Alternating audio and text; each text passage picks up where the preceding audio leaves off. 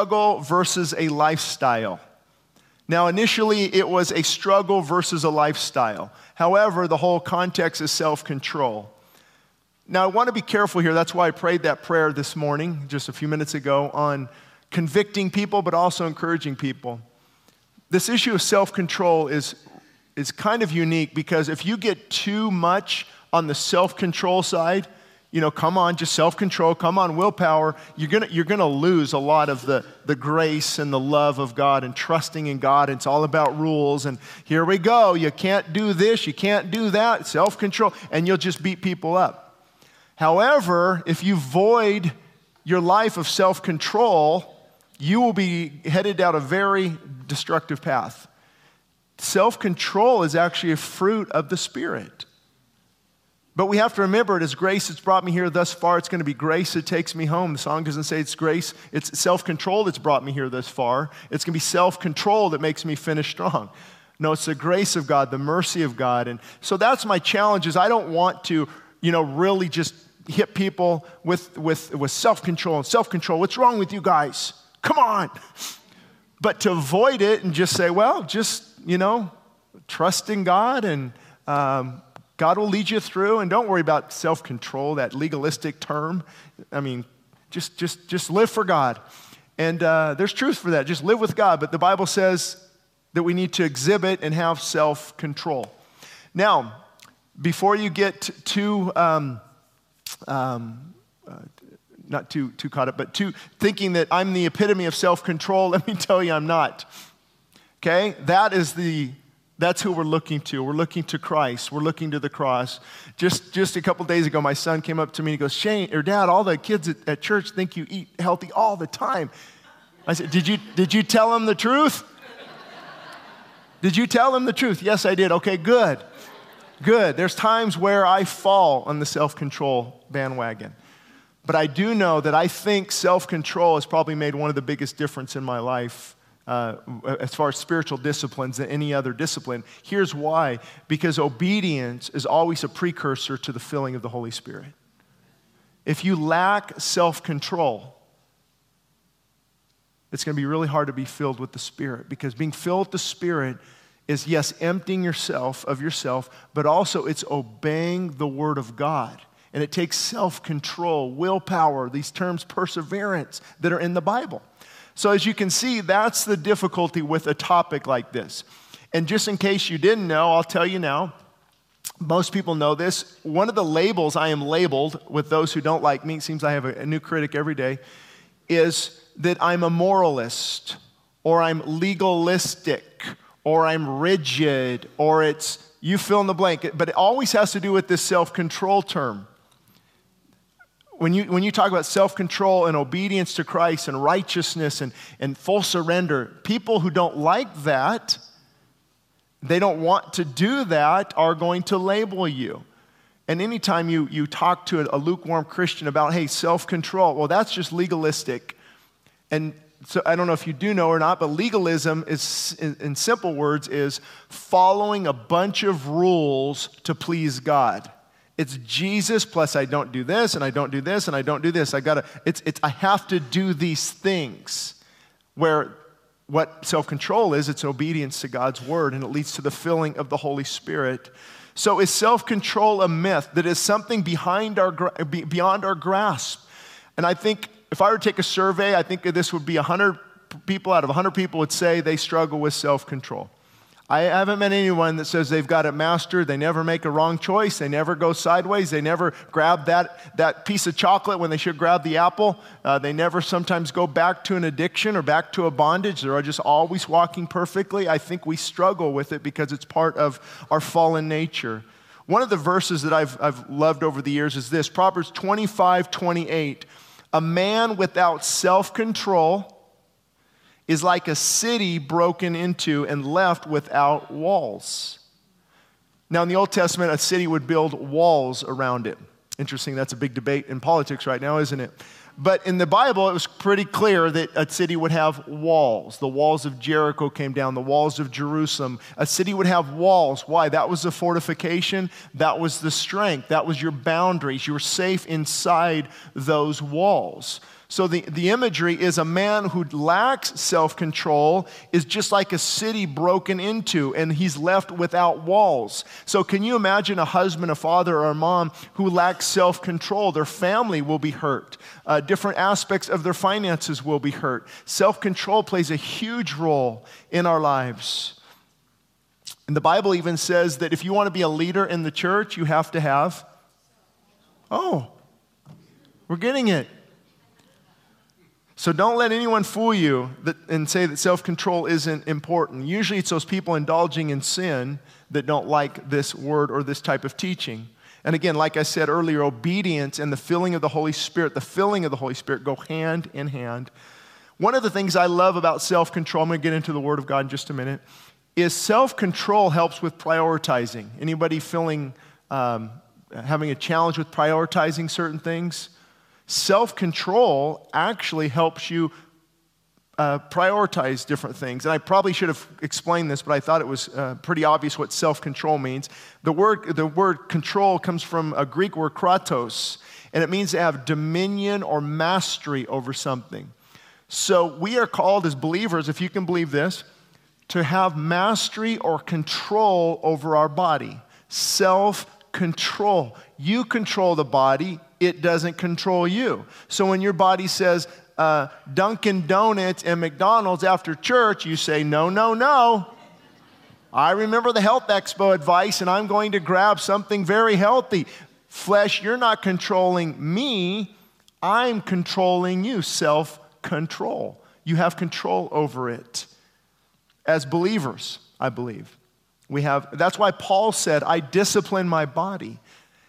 I discipline my body and I bring it into subjection, meaning he tells his body what to do. You don't have to be led by the flesh. And actually, Paul's clear on as well. Those who are led by the flesh do the things of the flesh, but those who are led by the Spirit do the things of the Spirit. So self-control, even this week studying this, I realized just how important and often neglected area of spiritual discipline it is. Just think of how many problems this could fix. Of course, trusting in God and praying. But it's funny, you'll see people, okay, I'm just trusting in God, I'm praying, okay, that's what Shane said to do. But if you don't exhibit self-control over finances, you're gonna go in a bad direction. If you don't exhibit self-control in the area of sexual purity in your marriage, you're going to go in a very bad direction. If young adults don't exhibit some type of self-control, they are going to have a life or a past that they will regret. Self-control got most of you to church this morning. Who wanted to sleep in? Let's just be honest this morning. Oh, that's more than I thought. The balcony too. There's a lot up in the balcony. Wow. So you know what I mean? It's important. I got this from the John MacArthur Study Bible out of the book of Ephesians, I believe it was. A man wrote, my family is all grown up and the kids are gone, but if I had to do it all over again, this is what I would do. I would love my wife more in front of my children. I would laugh with my children more at our mistakes and our joys. I would listen more, even to the littlest child. I would be more honest about my own weaknesses, never pretending perfection. I would pray differently for my family. Instead of focusing on them, I'd focus on me. I would do more things together with my children. I would encourage them more and bestow more praise. I would pay attention to the little things like deeds and words of thoughtfulness. And then finally, if I had to do it all over again, I would share God more intimately with my family. Every ordinary thing that happened in every ordinary day, I would use to direct them to God. I actually have this framed in my office to remind me of that. Prioritizing, self-control.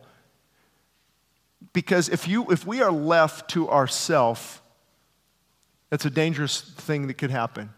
If you do nothing and you don't pursue God, you're just like, well, let's see where this river goes. The river's going in the wrong direction. So it takes self-control to fight against that pull. It takes perseverance. Any of you want to give up this morning? Let me tell you, keep persevering. We focus on the light at the end of the tunnel, not the darkness in the tunnel. God says, just having done all, you stand. You stand there and fight. Having done all, you hold your ground. Though the enemy's trying to take you out, though he's trying to distract you and discourage you, and God says, you just fight and you stand. The battle is mine. And perseverance is a biblical principle. Self-control is a biblical principle. Standing and fighting is a biblical principle. These are all principles designed to help us, not hurt us. Again, exercising the control God gave you is a fruit of the Spirit. And you might wonder what that is if you're new to being a Christian or you're not a Christian. The fruit of the Spirit is the fruit that comes out of a person who is either filled with God or filled with the world. And my mom used to say, when a vessel is struck, what's inside spills out. So fruit is what's growing on the tree. Love and joy and peace and long-suffering and gentleness and kindness, these are all fruit of the Spirit. So it's so easy to identify somebody filled with the Spirit, isn't it? The fruit is there. I mean, you look at a pear tree, guess what's growing? Strawberries? No, strawberries growing on a little bush on the ground. It's hard to stop insects from eating those strawberries, by the way. So I've been trying that for a while. So the fruit is what people see. Do they see you being agitated and angry and always panicking and upset, or do they see the fruit of the Spirit? So let's read what that is in Galatians. So Paul says the acts of the flesh are obvious: sexual immorality, impurity, debauchery. And then he goes on to say, I warn you, as I did before, that those who live like this will not inherit the kingdom of God. Wow. I warn you. When was the last time you heard somebody warn you in church? Now we've become so politically correct. We don't want to offend anyone. We don't want to talk about things that might upset them, but that's not telling people the truth. But I do want to encourage you in this. When Paul said, I warn you, as I did before, that those who live like this will not inherit the kingdom of God. A struggle versus a lifestyle. So if the fruit of someone's life is sexual sin, he would go on to say partying and drunkenness and orgies and all kinds of debauchery. And if your life is that, even though you go to church, even though you might own a Bible, you might click on our Christian radio station now and then.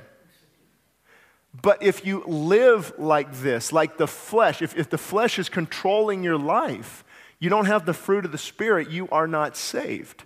Someone who is saved has the fruit of the Spirit. Now, praise God, not perfect fruit. So be encouraged.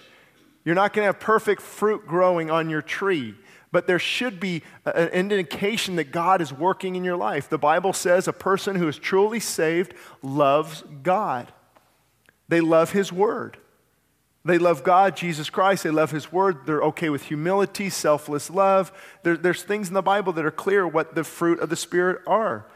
But then he goes, here's the contrast. But the fruit of the Spirit is love, joy, peace, forbearance, which is long-suffering, kindness, goodness, faithfulness, gentleness, and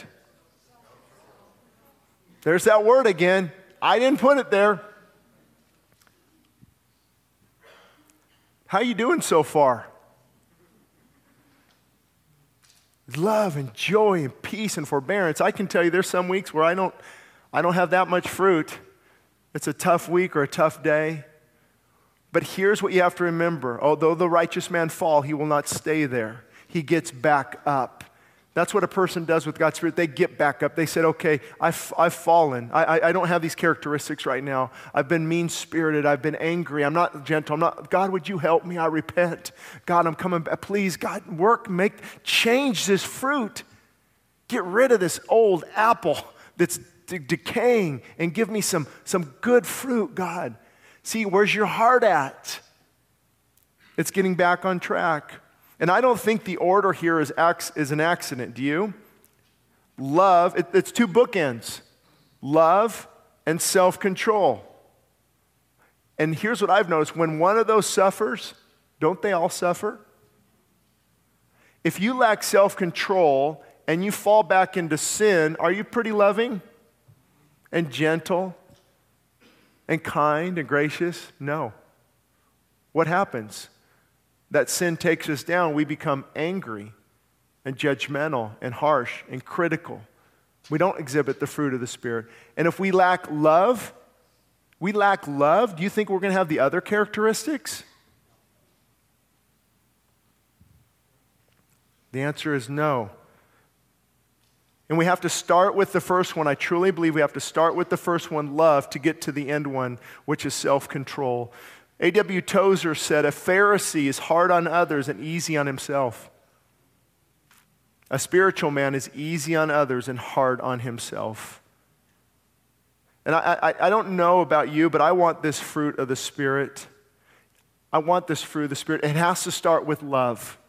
I'll just be honest with you. One of the most difficult things for me, watching where our country is now, with the political fighting and going back and forth, is the lack of love. People truly hate people.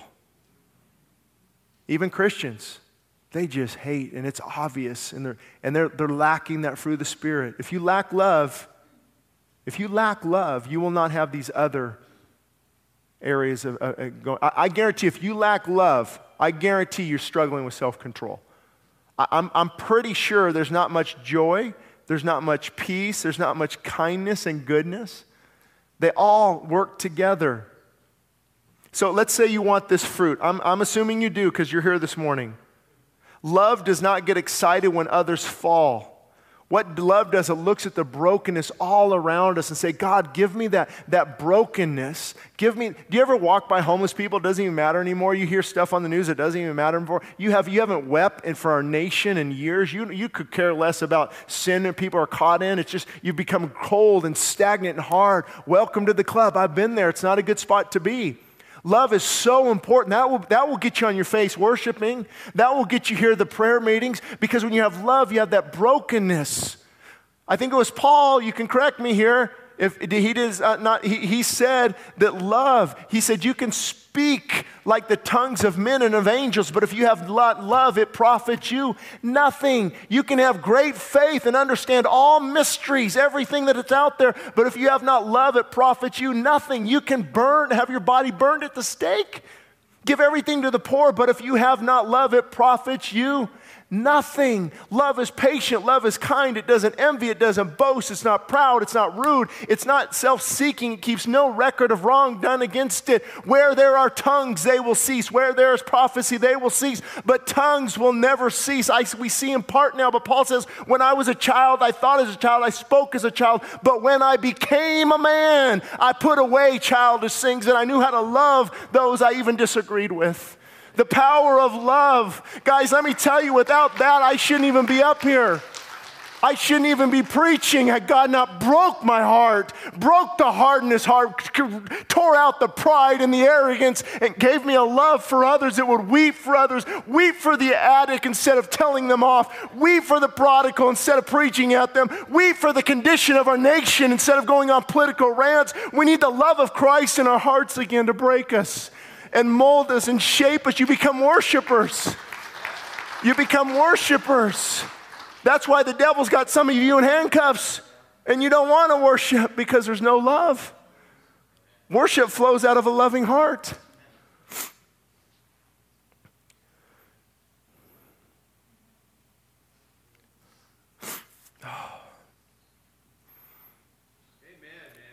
Amen. Amen. Thank you, Michael. I've just noticed in my own life, I've walked by homeless people.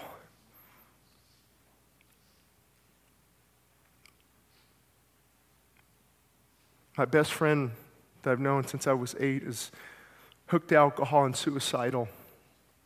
I don't know how long he's going to make it. And you grow callous and cold. You hear of tragedy in lives of people, and you're cold, you're callous. These things should break our heart. If you have not love, it profits you nothing. You got that?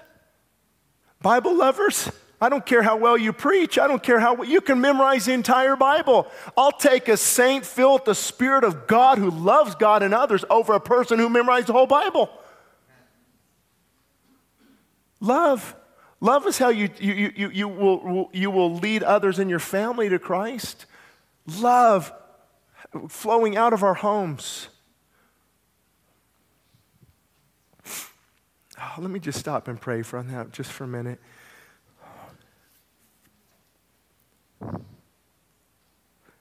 God, fill us with your Spirit this morning as we break before you. God, let those crying out for love this morning be filled with your Spirit. God, show them the peace and the joy. Maybe they've been bound for years with a cold, callous, rigid heart. God, fill them with your Spirit. Show them how they need you every day. Show them that they have been preaching at others and looking down on others and stiff-necked and prideful and arrogant. Lord, break that out of us this morning and give us a spirit of love. Thank you, God, in Jesus' name. Amen. Okay, that's the introduction. 1 Corinthians 6:12, talking about self-control. I'm actually going through the book of 1 Corinthians. We're in chapter 6, verse 12. I didn't know it would be that long of an introduction, so try to get through this. All things are lawful for me. This verse is so important, folks. Listen to this. All things are lawful for me, but all things are not helpful. All things are lawful for me, but I will not be brought under the power of any. Here's something I hope you understand as you leave here this morning later. The context of this is liberty has limits. As a Christian, your liberty, because everybody says, oh, I have liberty. I can drink and chew and hang out with those that do and cuss and swear, and I have liberty. I can do all that. Okay, but are you bound? Has it led to addiction? Is it helpful? Is it really helpful? Because we love to pride ourselves in, well, look what I can do. Is it helpful, though? Is it good? Well, how do I know? What fruit is being produced? If you ever want to know if something is good and helpful in your life, just look at the fruit that's being produced. Is it leading you closer to God? Is it leading your family closer to God? Is it good fruit? Well, what about a Dodger game? Sure, take your kids, enjoy the game. See? Bring your own food, though, just a side note. You don't want to know what's in those Dodger dogs. Sorry, I still have the health expo in my mind. So Christian liberty is often an excuse to indulge. Did you know that? Christian liberty, meaning I can do this. I can do this. It's often an excuse to indulge. And actually a sign of a false teacher, a false prophet, is they will encourage you in your indulgences. They will encourage you in your indulgences. And I truly believe, if you go back, I was on Fox News. It's on foxnews.com a few weeks ago, and I debated that professor from a liberal university, and she's actually would endorse homosexuality and encourage people to live like that. Thought Jesus would be okay with abortion. See, there's a clear distinction here. That's false. There's a right, there's a wrong, there's a truth, there's an error. And false teachers, false proclaimers of God's word, someone who's not genuine, will always appeal to your lusts and to your flesh. They will not call you out of that lifestyle. They will not call you to repentance because they appeal to the flesh and the carnal nature of man. So, helpful. He says here, is it helpful? You can, but should you? You can do something, but should you? I mean, I don't know when it was, somebody asked, can I smoke and be a Christian?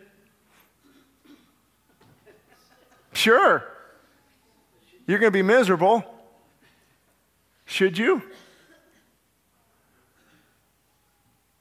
100 years ago, they thought tobacco was great. They even recommended it to pregnant moms. We've changed a lot, haven't we? So you can do certain things. Of course, the question of alcohol comes up often in the Christian community. Can I? Well, maybe we'll teach on that sometime. Be careful. Should you is the correct question you should be asking. Should you? I've got a lot of notes on that, but I will save it for later. Bondage, stronghold. Has something become a bondage or a stronghold in your life? Many people never break out of certain bondages and strongholds because they don't recognize that they're the problem. They always they always make excuses for their actions. So then Paul goes on to say, verse 13, foods for the stomach, and the stomach is for food. But God will destroy both it and them. Now here we go. We're going to get controversial. You ready? I'm going to keep it the G version, maybe PG. Now the body is not for sexual immorality, but for the Lord. So in other words, he's saying here sexual immorality is sexual activity outside the bounds of marriage. Now you have to say between a man and a woman in the context of a godly home and godly marriage. So sexual morality, and that's what Jesus said, porneia. He used a Greek word porneia when he talked about divorce and different things. It's anything outside the bounds of marriage. And people always, they'll email or they'll ask, but Jesus didn't say anything about homosexuality. How can you say that then? Because he used the word porneia, any type of sexual immorality. He also didn't talk about necrophilia or pedophilia. He also didn't talk about a lot of different things. Why? Because it's covered in that blanket statement that God says, I create them male and female. I will bring them together. The two shall become one flesh. Anything outside of that is a deviation from God's word. I mean, we are getting so sick as a culture. I'm not going to go into detail, but there's like robots now on the news. Robots that, you know, if you don't have a spouse, you can marry a robot. What? Yeah, Google it. Or maybe don't Google it. No, just take my word for it. Just take my word for it on that one. Because, see, remember, perversion doesn't stand still. Perversion grows or withers depending on whether you feed or starve it. So sexual sin, when people say, how did America get here? It started in the 60s. It started by slowly chipping away at the foundation, removing God from government, removing God from the school districts, removing God from everything. We have removed the foundation of truth in our life. So he said, now the body is not for sexual immorality, but for the Lord. So Paul's writing to the church. This letter is for Christians. The Lord for the body, and God has and God both raised up the Lord, meaning Jesus, and will also raise us up by his power. Do you not know that your bodies are members of Christ? So he's giving parallel appetites here. The body is the Lord's. He's talking about food in its correct context, sexual immorality and sex in its correct context. And fornication is outside of God's will. He desires commitment, godly children, and a sanctified home. So that's the big deal about this, is it's God's way. And people say, I want to try out the car before I buy it. Well, that's wonderful for cars, but that does not work great when it comes to living together. And studies have shown, I could read for the next hour all the different studies out there that show that you lose trust, you lose commitment, your marriage doesn't mean anything when we do things outside of God's will. Now, if there's a conviction alert, see us afterwards, and we will say, by the state of California, I now pronounce you man and wife. Husband, kiss your, and you can fix that in your problem in your house very easily. You can do that. Pastor Abram would love to do it. I would do it. We've done that before for people saying, I'm under conviction. I need to do this. Usually they don't want to do it because they're not what? Ready yet.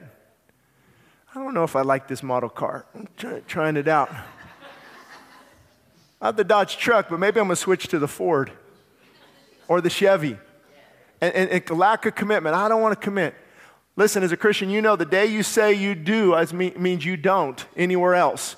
That's a commitment that you're saying, I don't want to ever meet anyone else again. Don't let the culture mocks purity. Isn't it fun? Look at these people. They're remaining pure. Tim Tebow, whoever it is. Well, look at Hollywood that's falling apart. Who's right? Who's wrong? Look at what's going on in these marriages that are not God-honoring, in relationships that are not God-honoring. So he says, shall I then take the members of Christ and make them members of a harlot? What's happening in the church here is they were still aligning with prostitution. So Paul is saying, hey, your body's Christ. Marriage is the correct context for this. Don't go marry yourself to a harlot. What he means is join together, because whether they believe it or not, the two become one flesh. And there's something that takes on, it's a sin against the body. I think there's something much deeper here than what many people realize. It's a giving of yourself, something that God designed for marriage and marriage only, and that becomes a special thing. Now, how many of us are in here and say, amen, but Shane, you don't know my past? Well, you don't know my past.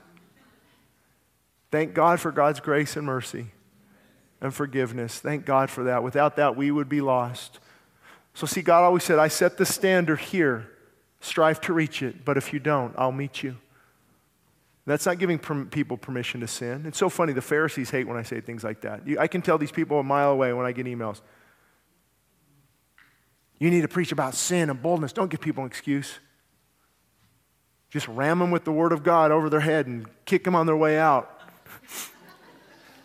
Because I believe the Word, underscored with love, pierces the heart deeper than any type of preaching that somebody will do. Because you offer people hope and encouragement. So young adults, if you've messed up in the past, and you come here with a lot of shame and guilt, you can leave here with a lot of peace and joy. But Shane, that doesn't make sense. You're out of God's will. You can get back in God's will. You can say, God, we need to do this right. We need to do what's right. We commit our lives to you. We're going to honor God.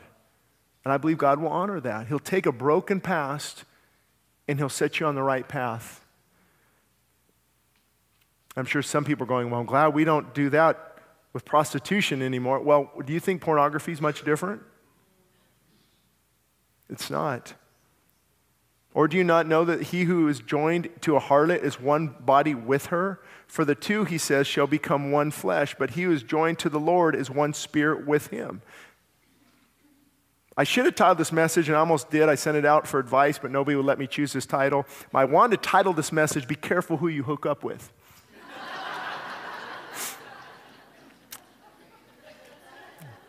Nobody thought that would be a good idea. But isn't that the gist? Isn't that what Paul's saying? Be careful, because it's not just some affair or some fling, or it's a joining together. And I think the more, how do I word this correctly? The more past mistakes we have in this area, the harder it is in life in the future many times.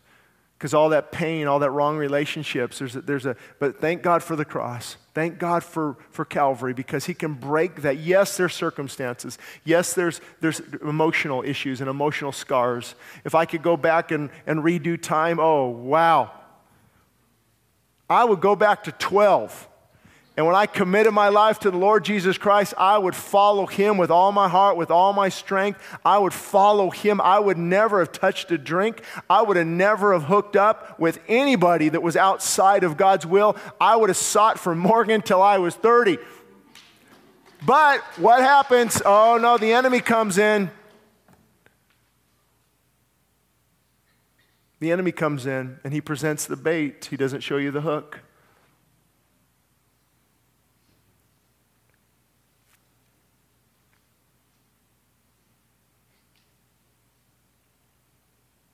So be careful who you give yourself to. If you're a young adult, persevere. Wait till marriage. There's nothing more beautiful than sexual purity going into marriage.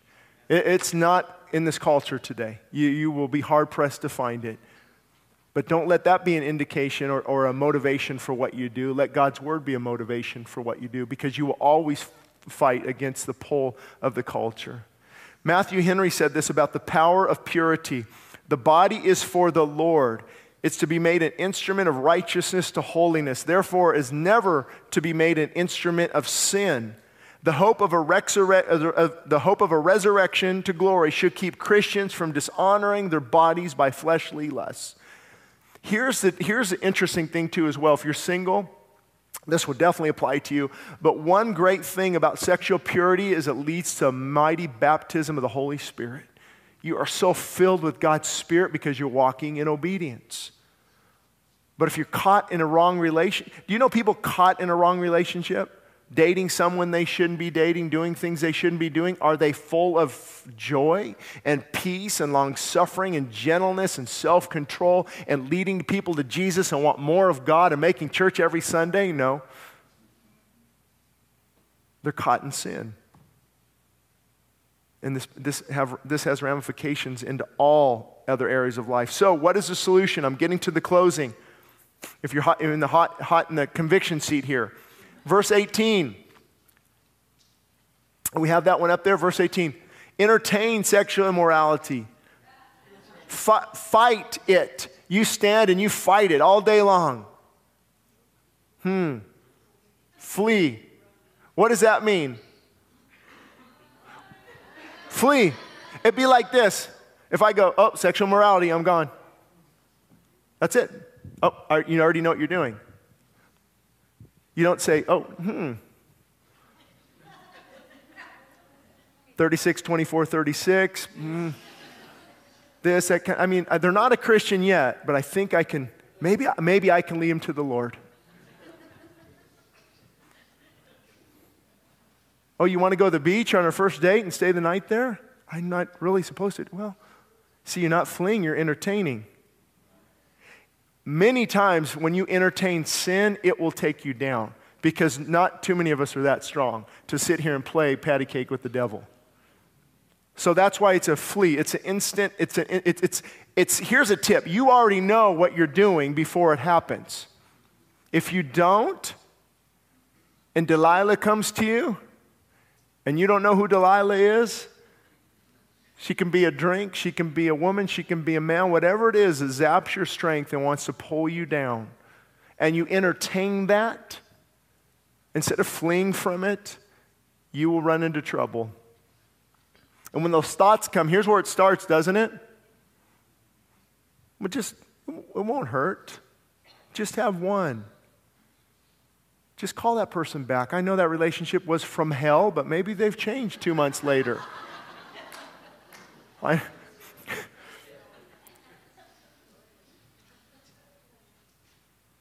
And you start to entertain it, the thoughts. That's true.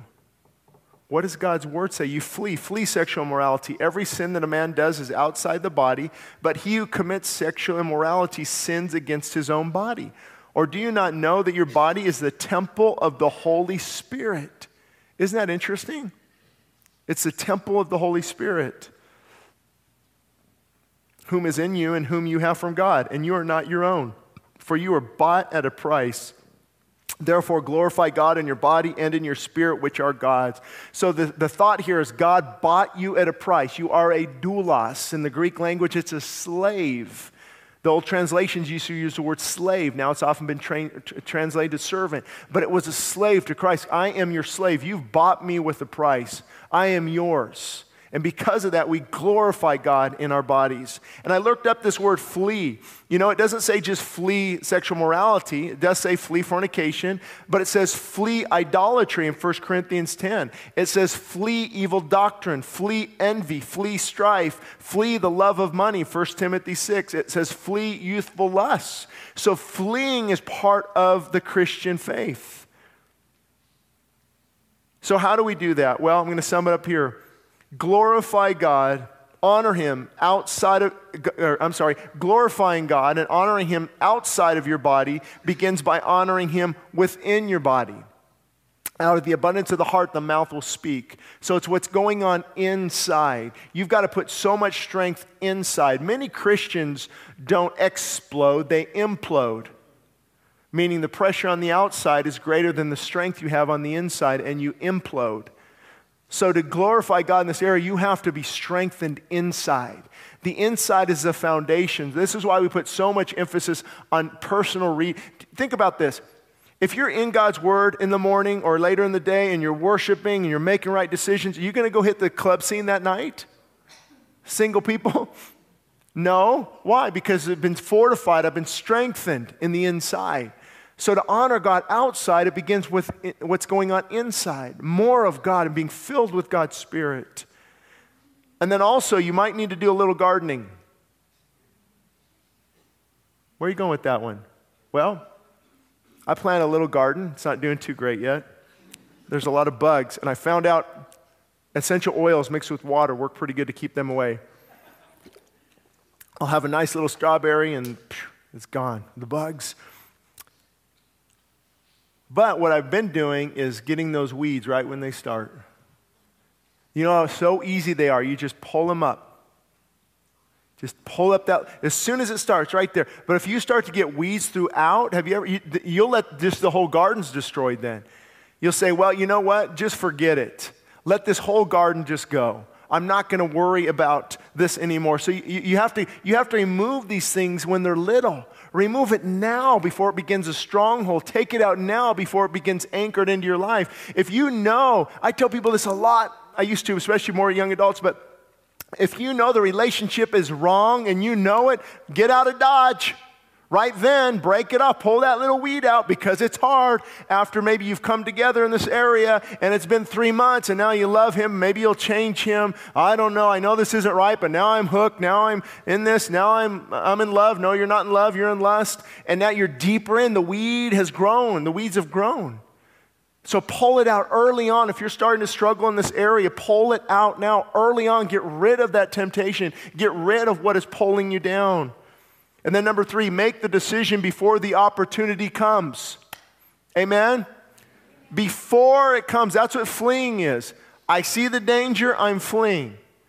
So as soon as that opportunity presents itself, what would that look like in a single life? You meet somebody at the bar. That person is drunk. And they say, well, yeah, I'm kind of a Christian. I'm searching for God. Oh, that's my opportunity to evangelize. Let me get to know this person. No, the Bible says flee.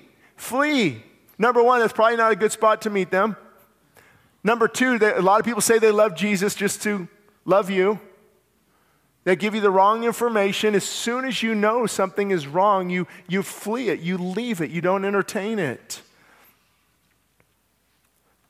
So let me go back to the title, A Struggle versus a Lifestyle. A struggle versus a lifestyle. I don't know where most of you are at in this area, but I do know this. Run to God's grace and His forgiveness and His mercy. Run and just cling on to that, because that's what will get you through. Have you ever been in a spot where you feel like you're a hostage of shame?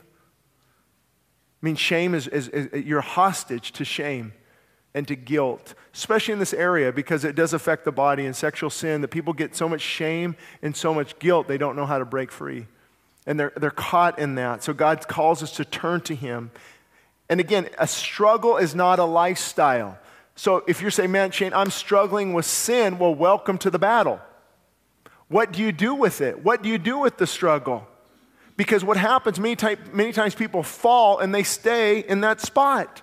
But the Bible says, I found a few scriptures for you. For the righteous falls 7 times, he will rise again. That's the thought process of a man or woman filled with the Spirit of God. Yes, you got me, but this is not my past is not my future. Yes, this is where I'm at now, but this is not where I'm going. Though I fall, I'm going to get back up, and I'm going to put on my gloves, and I'm going to fight again. Though the steps of a good man are ordered by the Lord, you're serving in ministry, you're called of God. Though you fall, God says, you will not be utterly cast down. I will pull you up with my right hand, and I will set you back on this level playing field that you can fight again. Look to God, look to Christ for the strength, look to Him for the mercy and the grace, and run like the prodigal son ran home to the Father, and run back to His grace and love, and let Him rebuild you and restore you.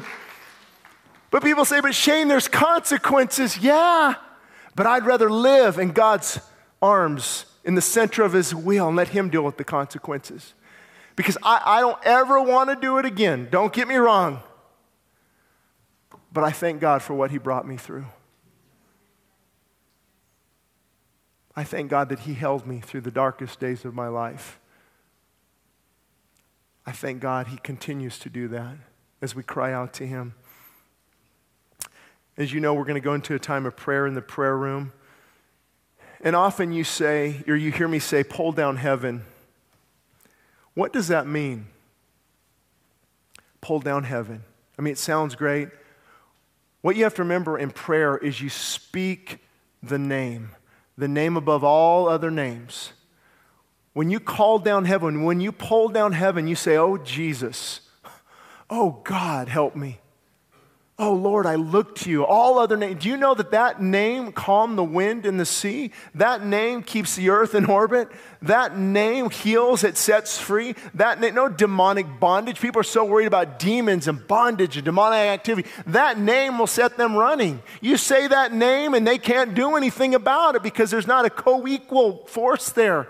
There's the Spirit of the living God who commands the demons to flee. He commands the body to be healed. He commands to engage the angels over your children. You think moving's going to help your children?